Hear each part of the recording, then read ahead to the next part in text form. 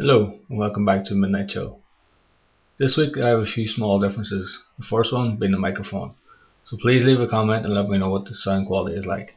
Second, you might have already noticed, is the logo. As for the story, it is a story that was published in an anthology a few years back, one which I thought you all might like, so sit back, relax and enjoy the Midnight Chill.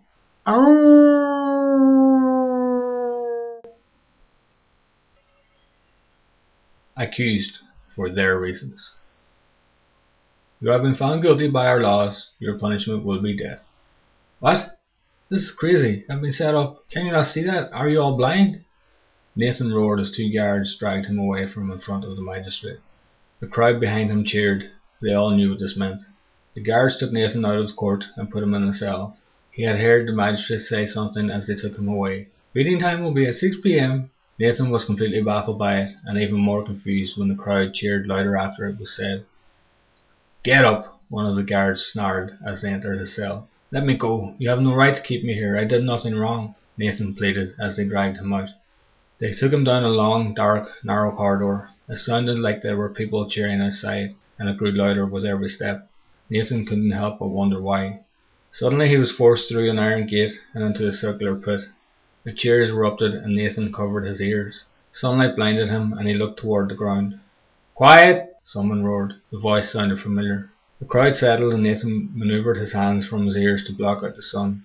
He could see that he was trapped. The walls were at least 12 foot high. Hundreds of people sat looking down at him, waiting impatiently. You have been found guilty. Your punishment will be death. Nathan looked around and found the voice's owner. It was the magistrate. Guilty of what? I have committed no crime. You were found guilty at your trial. You should have spoken then. Now it is too late. What? I wasn't even allowed to speak. I was forced in front of you and you sentenced me without hearing one word. I have committed no crime. Enough! Release them! The magistrate ordered and the crowd cheered. Loud metallic noises cranked from all around the pit. 5 old iron doors began rising up from the earth. Nathan could see movement behind. He was about to have company. The crowd began chanting one word over and over again. Zombies! Zombies! Zombies!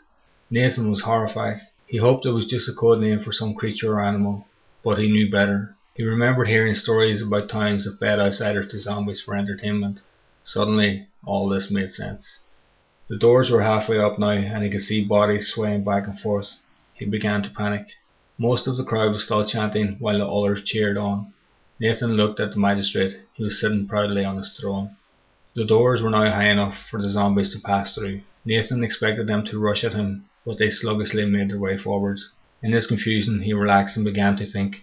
He had heard stories of how to kill them, and with them being so slow, he felt he might have a chance. He just needed a weapon. Nathan searched the pit for anything he could use, but he found nothing. Frustrated, he looked at the zombies. They were still coming toward him, slowly. There had to be at least 10 in each cell. Without thinking, Nathan moved forward and tripped on something. He looked down and saw a rock sticking out of the ground. Smiling, he knelt and pulled it out. Nathan looked around. They were still a good bit away, but he found the one that was closest to him and summoned his courage. He ran toward it and smashed the rock into the side of his head. The skull shattered and the zombie dropped. Nathan was delighted. What he had heard was true. Now to kill the rest. He ran across the pit and killed another one, then doubled back and killed another. He repeated this process. He figured if he stayed in one place too long, it would be easier for them to trap him. This way, he had the advantage. The crowd was not pleased. The zombies continued to fall as Nathan zigzagged around the pit. He was ecstatic. He had killed at least 20 by now. The crowd was extremely angry. They did not want to see this. Nathan glanced up at the magistrate. He was furious. Nathan raised one cheek and half smiled at him, and then continued killing. 10 more zombies fell by his rock. He was beginning to think he was going to make it out alive, and was actually starting to enjoy it. Suddenly, pain shot throughout his leg. The crowd erupted. They had seen something they liked. Nathan fell to his knees, screaming. The crowd matched his cries with their joy. He looked at his leg. An arrow was sticking out of his thigh, and the pain was immeasurable. Nathan couldn't believe it. The bastards really did want him dead. He pulled the arrow out and attempted to stand, but the pain was too much and he fell again. Fear, more than anything, forced him to his feet. By now, the remaining zombies were a lot closer. He limped forward and sluggishly killed another. Then he tried to limp across to the next, but it was too painful, and he stopped. The zombies were almost within reaching distance. Pain exploded in his good leg and he collapsed to the ground. Without looking, he knew they had shot him with another arrow. The crowd acknowledged it with a thunderous roar. Nathan began to panic. He knew he was about to die, and not pleasantly. The zombies were now in his immediate vision and growing closer. Nathan could barely move and his legs weren't responding. Within minutes the zombies were on top of him and they began to feast. No one heard Nathan scream. The crowd's cheers were far too loud. They were satisfied, and so was the magistrate. He stood up when all that remained of Nathan was bloody bones. "Bring me more outsiders so I can judge their crimes." That's it, guys. Thanks for listening. And remember, if you like what you heard, don't forget that my books, Love's Curse and Strings, are available to buy on Amazon. Links are in the description below. Or if you'd like another taster, I'll be back next Tuesday. Until then, AOI.